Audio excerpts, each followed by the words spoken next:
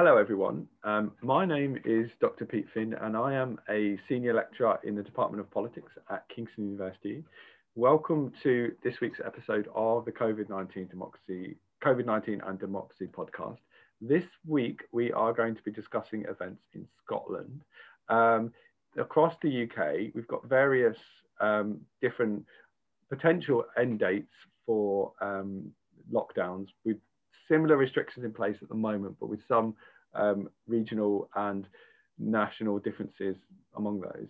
In England, schools are at least going to be closed for, it seems, another month, and then potentially further restrictions being eased at some point after that, but it's all quite murky at present. In Wales, they're in lockdown at the moment, but it seems like schools might be returning from the end of February for some years. In Northern Ireland, a similar picture, although it seems that their lockdown is at least to run till March the 5th, and though there is a review on February the 18th, so we'll see if that leads to any particular changes. In Scotland, we've got a similar picture with the lockdown, although it seems like schools, which have weirdly become a barometer for lots of other things, a proxy for where we are in the process. Schools might begin to return sooner than perhaps, certainly in England, it seems, and maybe, I suppose, more in line with what's happening in Wales. To discuss events in Scotland in detail, we're really lucky to have on the podcast this week James Mitchell, who's a professor of public policy at Edinburgh University. Thanks very much for coming on the podcast, James. It's lovely to have you here. Nice to be here. And was there anything particularly you wanted to add to kind of my summation of Scotland, or before we move on to the kind of general discussion? Not really. I think you've summarised the situation across the UK really well. I think the one thing I would stress is that there are detailed differences, but they are detailed, and that the similarities are probably greater. Certainly as compared with other countries, I think the approach that's been adopted in Scotland, Wales, Northern Ireland and England have been broadly in line with one another, but it is really detailed differences. And then there's a bit of competition without any shadow of a doubt. Scots want to be there first, to come out of lockdown first, and we're constantly being shown data that shows that Scotland's ahead of England in some respect, in comparisons with deaths and so on and so forth, which is rather, I think, an unfortunate way of going about it, but there is a bit of competition there, and no doubt that plays into the politics. Indeed, yeah, sure, absolutely. Okay, so before we move on to kind of delving a bit into the details of the pandemic as it's played out in Scotland, and then some of the politics that are playing out both with relation to the pandemic, but there's kind of the ever looming question of devolution and kind of independence, whatever that might or might not look like. Could you just introduce your work on Scotland in general, so listeners can get a feel of where you've come from intellectually in that? Yeah, I mean, my interests kind of have spanned political behaviour, that's elections and referendums and parties, public policy, but particularly the local dimension. And I'm talking about the real local dimension, local communities, local government, as well as devolved government, and how they all interact, because at the end of the day, we've got a system of multi-level governance in the UK that no one level, as it were, is completely autonomous and completely powerful. So it's the interactions that interest me. And I guess constitutional politics, which plays into that in institutional politics. And I spent a lot of my time working on devolution, the politics of independence and national identity. So it's kind of a broad area, but it's very much how all of these issues interlink. Okay, brilliant. Thank you very much. I have to get better at surmising my work in such a succinct form. It always takes me about 10 minutes, but obviously, I mean, yeah, that was very good. So over the last year, you have looked at some of the effects of the pandemic at kind of that granular, real local level, which is, and I'll post something that James wrote about this last year in the show notes so that everyone can go and read it. It's really one of the most illuminating things I've seen written on British politics over the last year, actually. So I'll post that for listeners in the show notes. And could you just explain a bit about what you found when you were looking at that kind of granular level within Scotland? I think one of the really important points that I would stress about the pandemic, and indeed about public policy generally, is that decisions made at the centre, and whether the centre is London or Edinburgh, the decisions there, the announcements there, legislation, ministerial statements and such like, it's only the beginning, it's only the start of the process. At the end of the day, we live in communities, we live locally, and it's really how those statements, policies made at the centre filter the way down to us in our communities. And one of the things that we've seen, I think, across Scotland and across the United Kingdom is the vital importance of that local level. And it matters hugely what happens locally, how local government interacts with its communities, how the local authorities interact with health boards and other public agencies, and of course the third sector, the voluntary organisations. And I think one of the things that we've seen over the last year is the vital importance and the vitality, actually, of what's been going on the ground, and a great diversity of approaches. And I think for me, one of the things that has come through very strongly from the pandemic, and that we ought to recognise, celebrate and take note of as we move forward, is just how dependent we are on that local level. Things that we take for granted. I mean, I often kind of point out that, you know, throughout this pandemic, our refuse has been collected week in, week out, without fail. And we kind of take that for granted. We don't think for a moment about these guys, and it tends to be men, who are kind of coming to our homes and removing our waste and so on. But these people have kept us very healthy. Imagine if that wasn't happening. And that takes a great deal of infrastructure, a great deal of work. And let's face it, we don't pay these people very well, and yet they are so vital. And that's one of the things I think we ought to have learned. And the other thing I think has been the way in which areas which maybe are often forgotten about and assumed to be backward have proved to be some of the most innovative. So for example, in Scotland, the Western Isles, the remote Western Isles, you might think, well, what could we learn from the Western Isles? Well, a lot. Because the Western Isles for years now has been experimenting in distance teaching, because these remote islands that make up that council have had to teach online, and they've been teaching kids at home in innovative ways using IT. And it's been the model that they've been using that's been adopted across much of Scotland. It's the lessons they've learned and their expertise that's been vitally important. And actually, my view is that much that we've got to learn, and we can learn as we move forward, regardless of the pandemic, will be from areas that have had to innovate, they've had to take account of challenging circumstances. And while in Scotland, people think about Glasgow, Edinburgh, the central belt where most of the population lives, and think, well, that's the heart of the place. The true innovation in Scotland is often to be found in the peripheries. It's the peripheries, the remoter areas, that I think have been vital in teaching us how to deliver public services and to ensure that the citizen is first. And I want to stress that last point, that relationship between what ministers say and what happens on the ground. There's huge distance, and much can go wrong and much can go right. But ultimately, I think we spend far too much of our time, frankly, listening and concerned with what the First Minister or Prime Minister has to say, and we spend far too little time considering what's going on at that local level, where we live after all, and where services are actually delivered. Yeah, okay, really interesting. I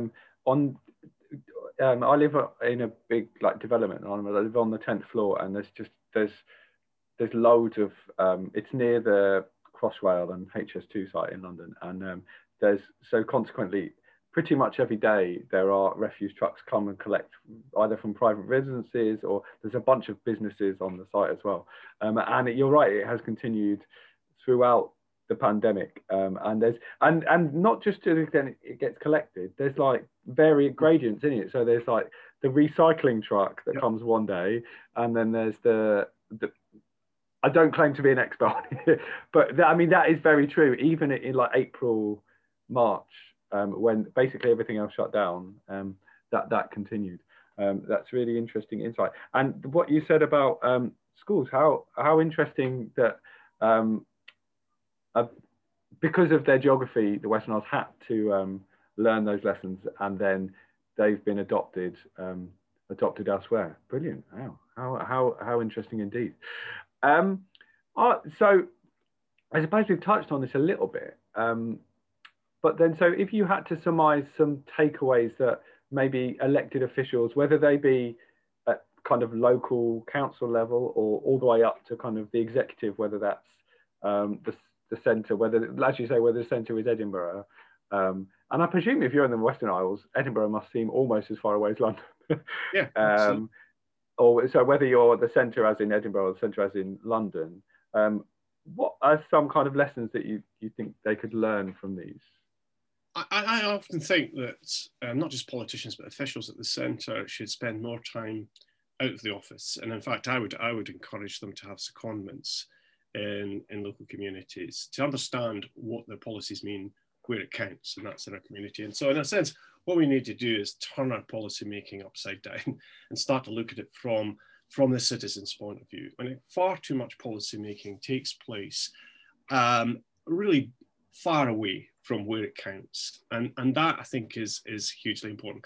The other thing I think that's vitally important, again, another lesson that we should have learned by now, and the pandemic has brought to our notice, hopefully, are the kind of the complexities, the different institutions and organizations, the agencies that are involved. There's a complex network of organizations, and sometimes that network doesn't actually operate as a network, it's siloed. I mean, and what we do need to get is a better sense of how we can all interconnect. And that's particularly true, I think, of what we call wicked problems, the really deep entrenched endemic problems that we have in our society around poverty, for example, where individual families or individuals are having to engage with multiple organizations and institutions, all of whom often doing a good enough job, but frankly, they're not connected. One even sees that within institutions. So for example, the health service, the lack of coordination within the health service is a major problem. And so we need to kind of, I think, see things not from the point of view of institutional structures, but view it from the citizen's point of view. How does she see and experience public services, and could we make it better? I think that's one of the big lessons that we need to learn. So it's not just about the relationship between, say, UK government, Scottish government, local government. It's also the horizontal relationships at the local level. How does that work? I mean, I'm often told by councillors in Scotland that they receive communications, complaints, and so on from constituents about a whole range of issues. And one of the areas that they often hear people complain about is the local health service, the local GP service. And why is that? Because public don't know who else to go to, because there is no elected official at local level. And that would suggest to me that there's a problem that needs to be resolved. The truth of the matter is the local council has no remit formally in that area, but people want to go to someone. So we need to stop. I mean, we have things like there's models there, right? Like police commissioners, for example. It's a relatively recent innovation and still underappreciated, I suppose, but it's a newish office. But you could have a elected health commissioner. I would be reluctant to go down that route, because I think that also silos it. It sticks it out on its own. Of course, we don't have police commissioners in Scotland. We've got Police Scotland, which is but nonetheless, with the police, they operate at local level.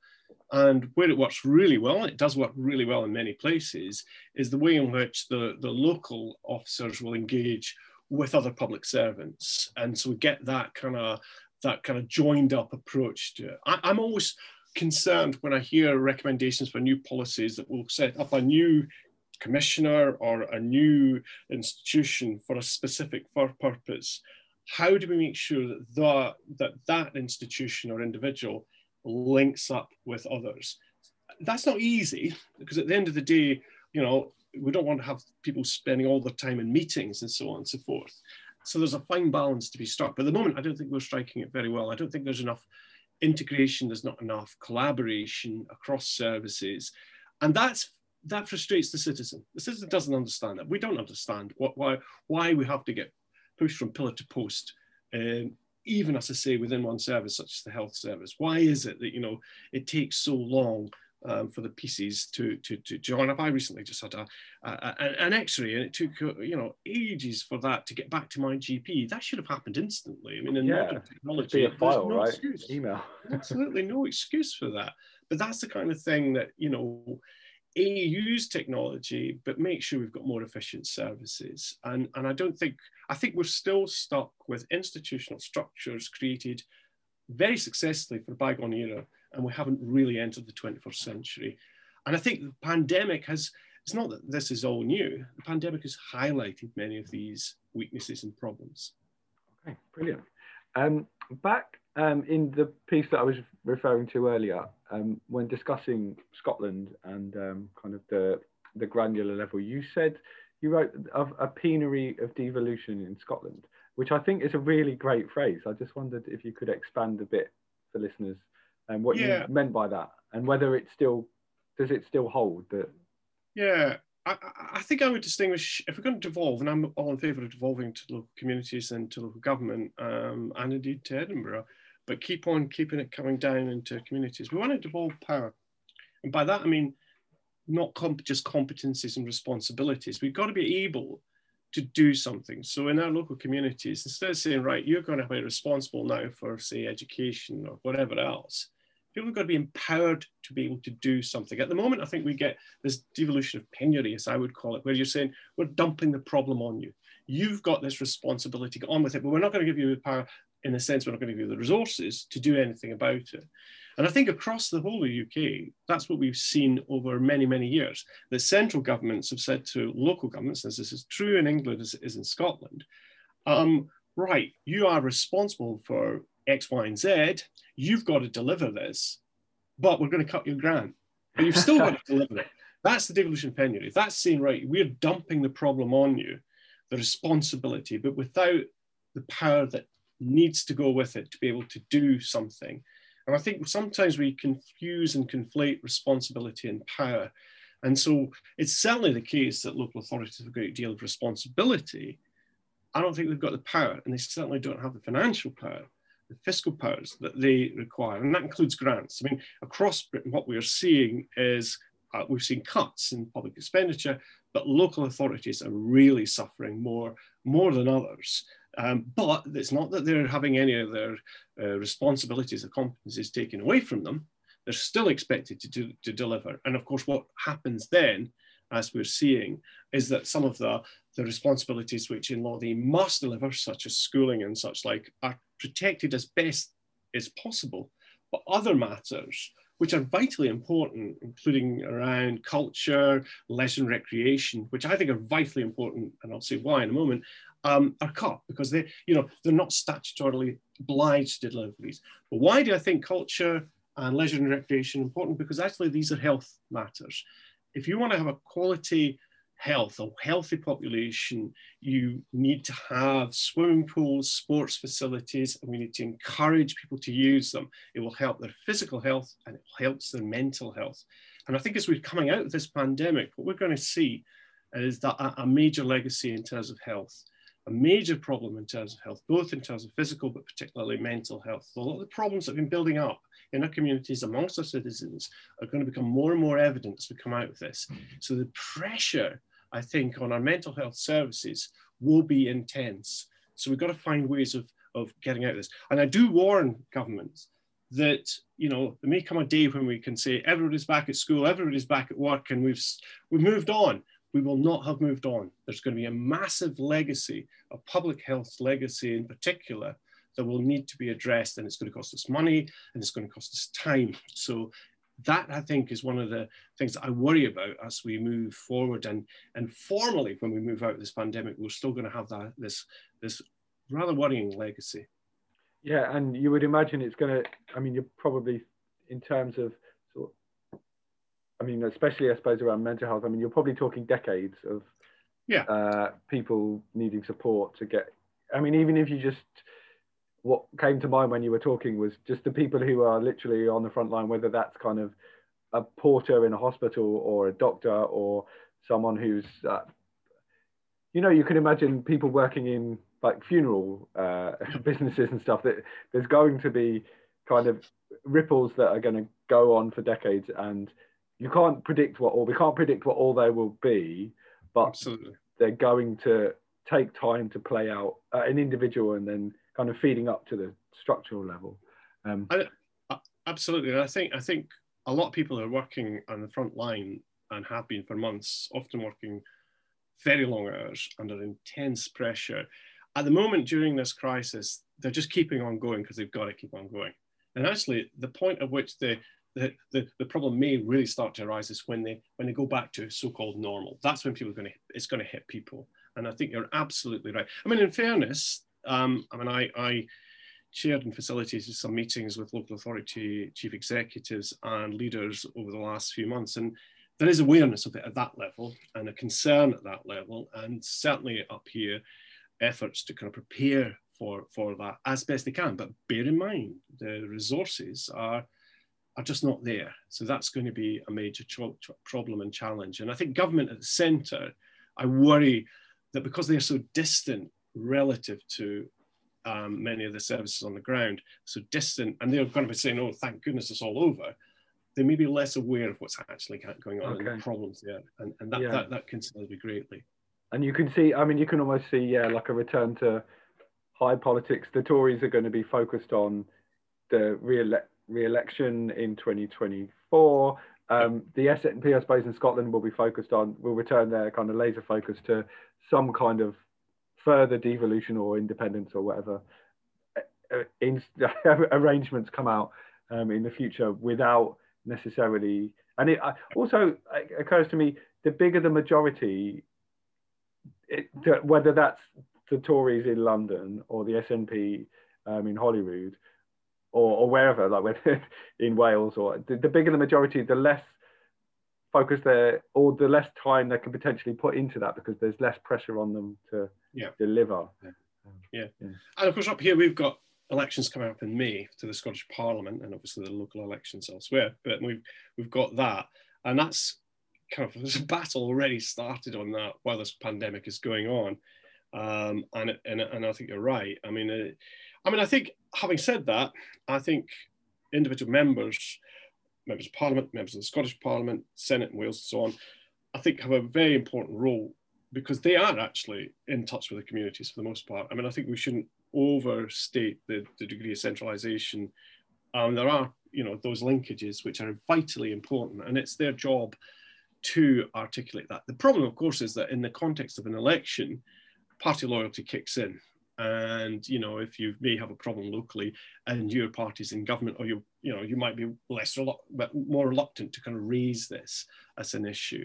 And I do think one of the things we've got in our politics, this is true across Britain, is we've lost that kind of, often that independence of mind of the backbencher. And certainly that's true in Scottish Parliament. I mean, it's hyper partisan, and we don't have the kind of independent minded, still loyal party member that we maybe could do with. I mean, you just have that. I think you've got that to a far greater extent, at least in the House of Commons. There are MPs in both major parties that are pretty independent minded, who give trouble to their leaders.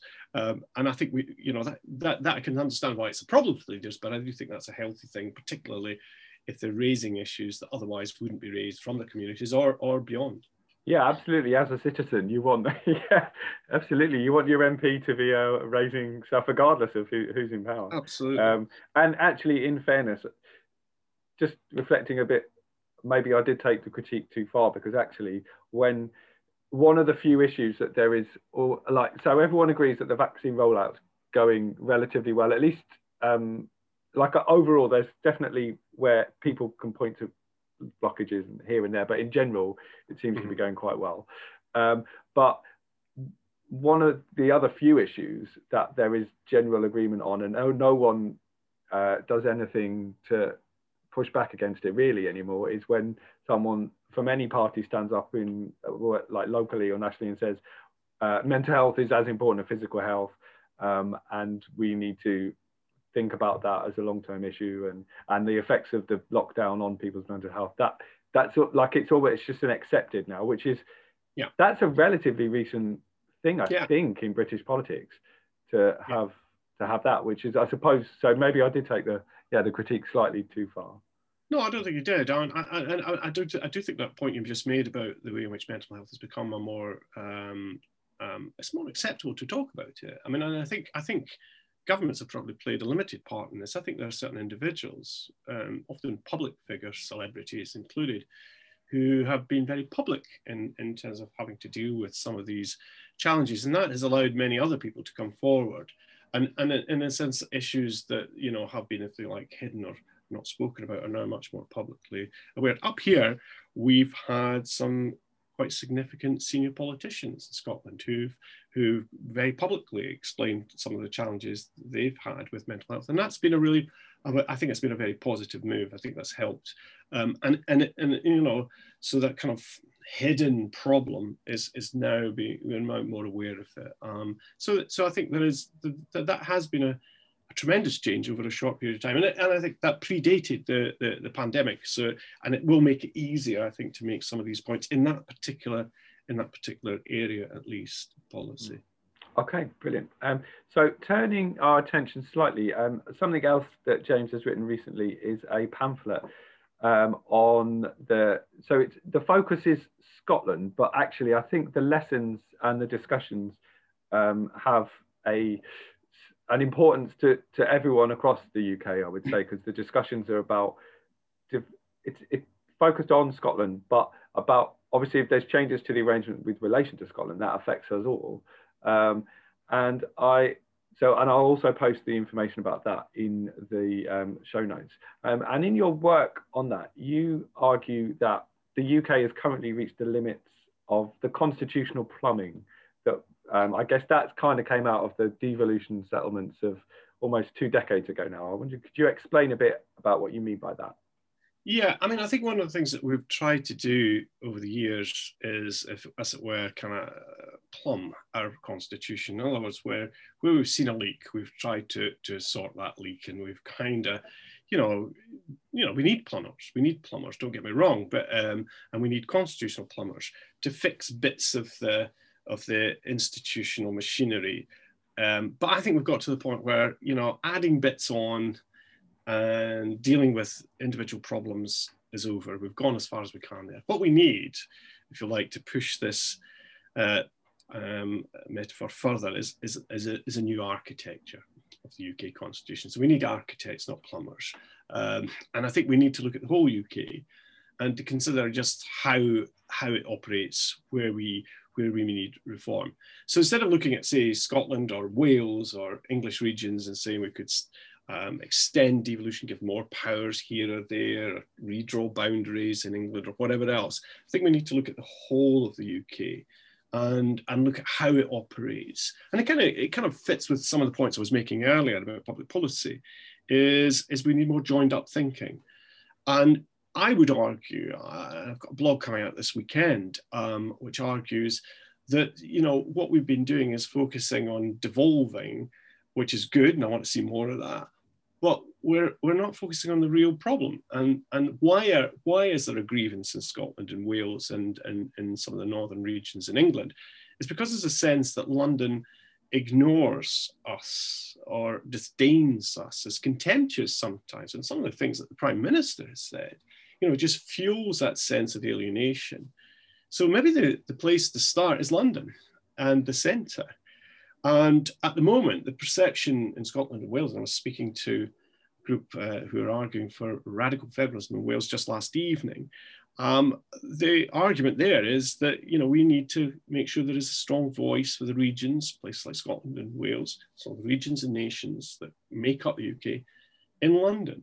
And one of the arguments I put forward, and it's an old argument, but I think its time has come, in my view, is that we look at the second chamber, and we've got this absurd second chamber, a House of Lords at the moment.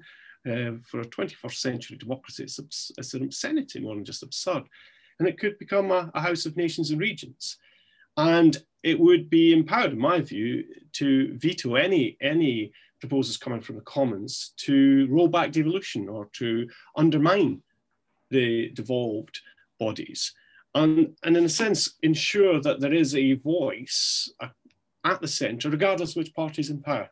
And there's no doubt at all that the reason we're getting this grievance expressed very strongly again in Scotland, Wales, and Northern regions is because of that perception that the current government, the current Prime Minister, just doesn't listen. And I think many people in Scotland would accept that they have a party that they didn't vote for in power if they felt that at least their voice was heard.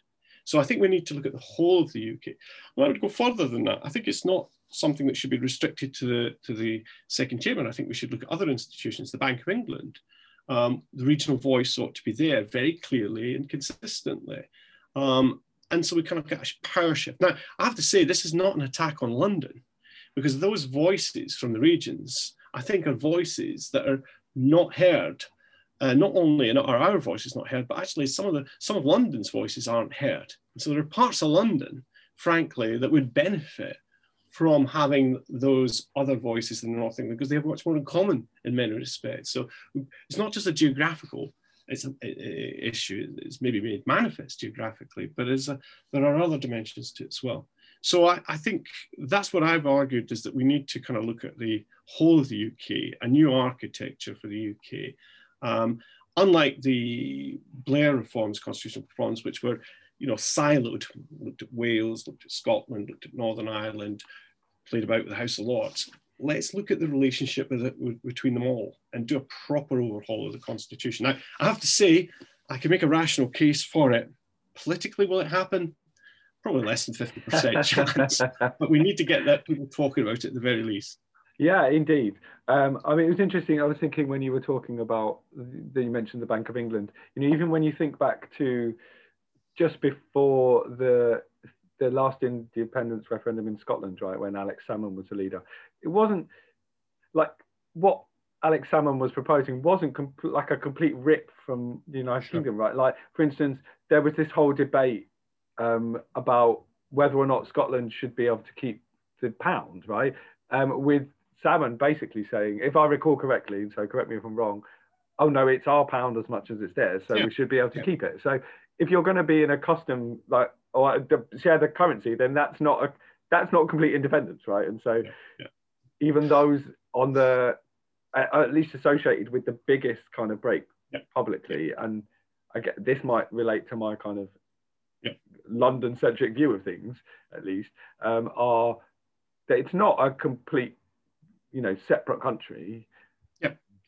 I think that's a really important point. I mean, one of the problems I think with the current debate is it's conducted in really outmoded language, and we talk about nationalism, and we talk about separation, and we talk about independence, when really what we're talking about are relationships within these islands. And if Scotland was to vote for independence, or had done so in 2014, or was to do so in any future referendum, it won't affect our geography. We'll still have England as our neighbour, whether we like it or not.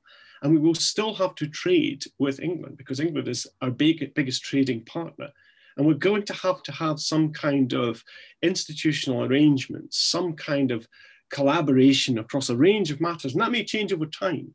And so I think if we start to conceive of the debate as about a series of relationships, rather than this kind of simplistic binary notion of union versus independence, we'll maybe move forward in a much more constructive and friendlier way. Actually, the debate up here can get pretty unfriendly, let's say, certainly very binary, very adversarial.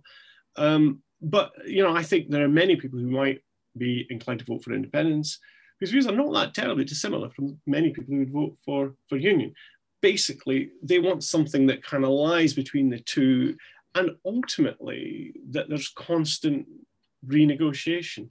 It's about a renegotiation, and the changing context will determine exactly the extent to which we should share certain services.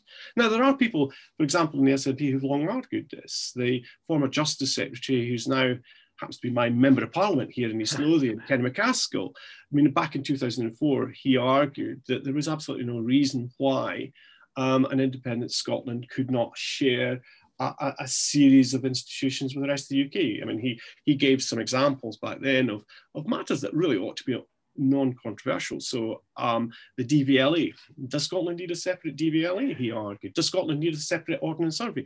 Now, he chose those issues because at that time it was a pretty bold thing to say. But actually we could go much further than that and ask, well, could we not share a lot more? And that's to kind of bring people over from the independence side.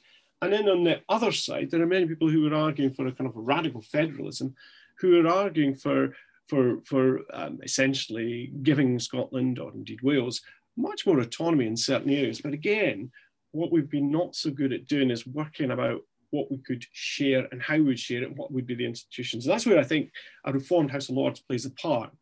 A story I often tell is that many years ago, I was invited to a conference in Berlin, and it was taking place in the Bundesrat, which is the German upper chamber. I was actually in the chamber of the Bundesrat, and I was talking at the time, probably not quite 20 years ago, about devolution and the constitutional reform programme of the Blair government and House of Lords reform, and explaining what was being proposed in each of these different reforms.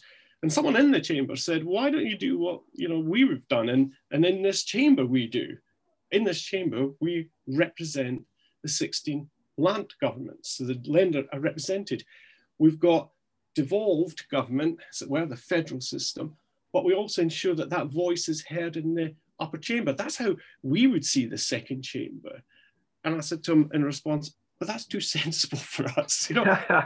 That's where we should be. That's not how we've done it. So I think it's that kind of more joined up constitutional thinking, that kind of new architecture, instead of kind of plumbing at bits and pieces, trying to fill in gaps, addressing weaknesses in the system, there comes a point when we need to actually say, hold on, time is right to do an overhaul. As I say, I mean, the prospect of this happening, how it should happen, I think that's another matter. I think if it's going to happen, it will probably be done in an incremental way. I don't think there's going to be a big bang, we'll have a new constitution. But we need to start thinking in that way, I think, in order to reform the UK. And it's not about Scotland. It's not just about saying, how do we keep Scotland in unity? If we go about it that way, it will fail. We've also got to think, well, what is it that these regions in North England, people like Andy Burnham, who've clearly got a view as to how his part of England should be governed, how do we incorporate them and ensure that their voice is not marginalised, excluded, ignored, demeaned, as many people in North England feel the Northern English voice is. Yeah, it's interesting. Andy Burnham, he didn't reach the level of kind of derision that Nicola Sturgeon sometimes gets piled upon her in the English press, but he became in kind of London-centric press a strange figure for a while, because he's been a national figure for a long time, right? Was involved in the Blair Brown years, right, in various different ways. And then he was arguing, I mean, he was doing his job, right, arguing for his region, but a lot of the things he was saying about kind of focusing on business and stuff, it was almost like a Tory lines. But I mean, this isn't a critique of what he was saying at all, but the things that he was arguing for were kind of, because the government was saying one thing, which is almost, I mean, like to, I guess, give credit to the Conservative government, they found money that no one ever knew, could even imagine would have been spent a year ago. And so Andy Burnham was having to take a slightly different line, which reflects some of, I guess, those regional tensions. Okay, so just before we wrap up, is there any other ways that we haven't touched upon already in which you think COVID-19, and I suppose, I mean, it might be fading a bit now, but maybe Brexit has played into these discussions? No, two small questions, obviously, there to finish on. Yeah, it's funny we've not managed to mention Brexit up until now, because Brexit is such a big issue. I mean, in Scotland, obviously, it's a huge issue. And it's certainly the fact that 62% of Scots voted to remain, and the proportion has grown since then, they want back in the European Union. It kind of symbolises the sense in Scotland that we're different and that we want a different future from the rest of the UK. And that's fueling the demand for independence. And, you know, I've often argued that in a sense, while Mrs. Thatcher and the poll tax explain why we have a parliament in the first place in Scotland, Boris Johnson and Brexit explain the rising support for independence. And there's no doubt at all, Brexit is on the one hand highlighting difference and divergence, fueling the demand for independence, but then it also creates an enormous problem for the SNP. Because, I mean, though the SNP wants independence in Europe, and all the signs from the European Union is that Scotland would be admitted. I don't think there's any doubt at all about that. I was pretty sure it would happen even if they'd voted for it in 2014, but it's certain now. But that still leaves a major problem, and that is a relationship with the rest of the UK. You know, about an hour from where I live is at the border with England. At the moment, I can just drive over the border. I mean, there's a kind of flags there and all the rest of it and signposts, but there's nothing else. There's no border guards. There's, you know, I'm free movement. I have free movement. If Scotland's in the European Union and the rest of the UK is out, that border becomes meaningful. That border becomes a problem. I won't have the same free movement. Now, it will depend on all sorts of and there's no Irish Sea, right? Like Northern Ireland's been, there's almost... But we create the same problem. Yeah, exactly. But there's no natural... Yeah. So there is you know, Brexit is as much a headache to advocates of independence as it is to the Union. So on the one hand, it's fuel demand because of that sense of difference and divergence, but it also creates a major problem. And while we might want to trade more and more with the rest of Europe, our major trading partner will almost certainly, always, certainly into the future, be with the rest of the UK. So there's a headache there. Brexit, I mean, what happens with Brexit, the ramifications, what is clear is that many of the things that were promised are not happening. The fishing industry, obviously, is more significant in Scotland, but even in Scotland, it's not a major industry, but symbolically has importance. And I think what we'll probably see in May is that many of these communities that had voted for Brexit and then went on to vote for the Tories, I think they may be disinclined to vote for the Tories. So the Tories are looking, they're going to be in trouble come May, I think, in Scotland. So Brexit, yeah, it took us a long time to get to talk about Brexit. Yeah, sure. No doubt it's vitally important. That's my fault. I should have raised it earlier. No, that's fine. It's a huge issue. Yeah. Okay. All right then. So just before we wrap up, is there anything else that you'd like? No, I think we've covered a lot. I'm sure afterwards we'll both think of things we should say. Absolutely. You don't get the peer review on an interview to. That's right. That's it. Okay. All right. Well, thank you very much. And Thank you. So lovely to have you on the show. Thanks, James. No problem. Take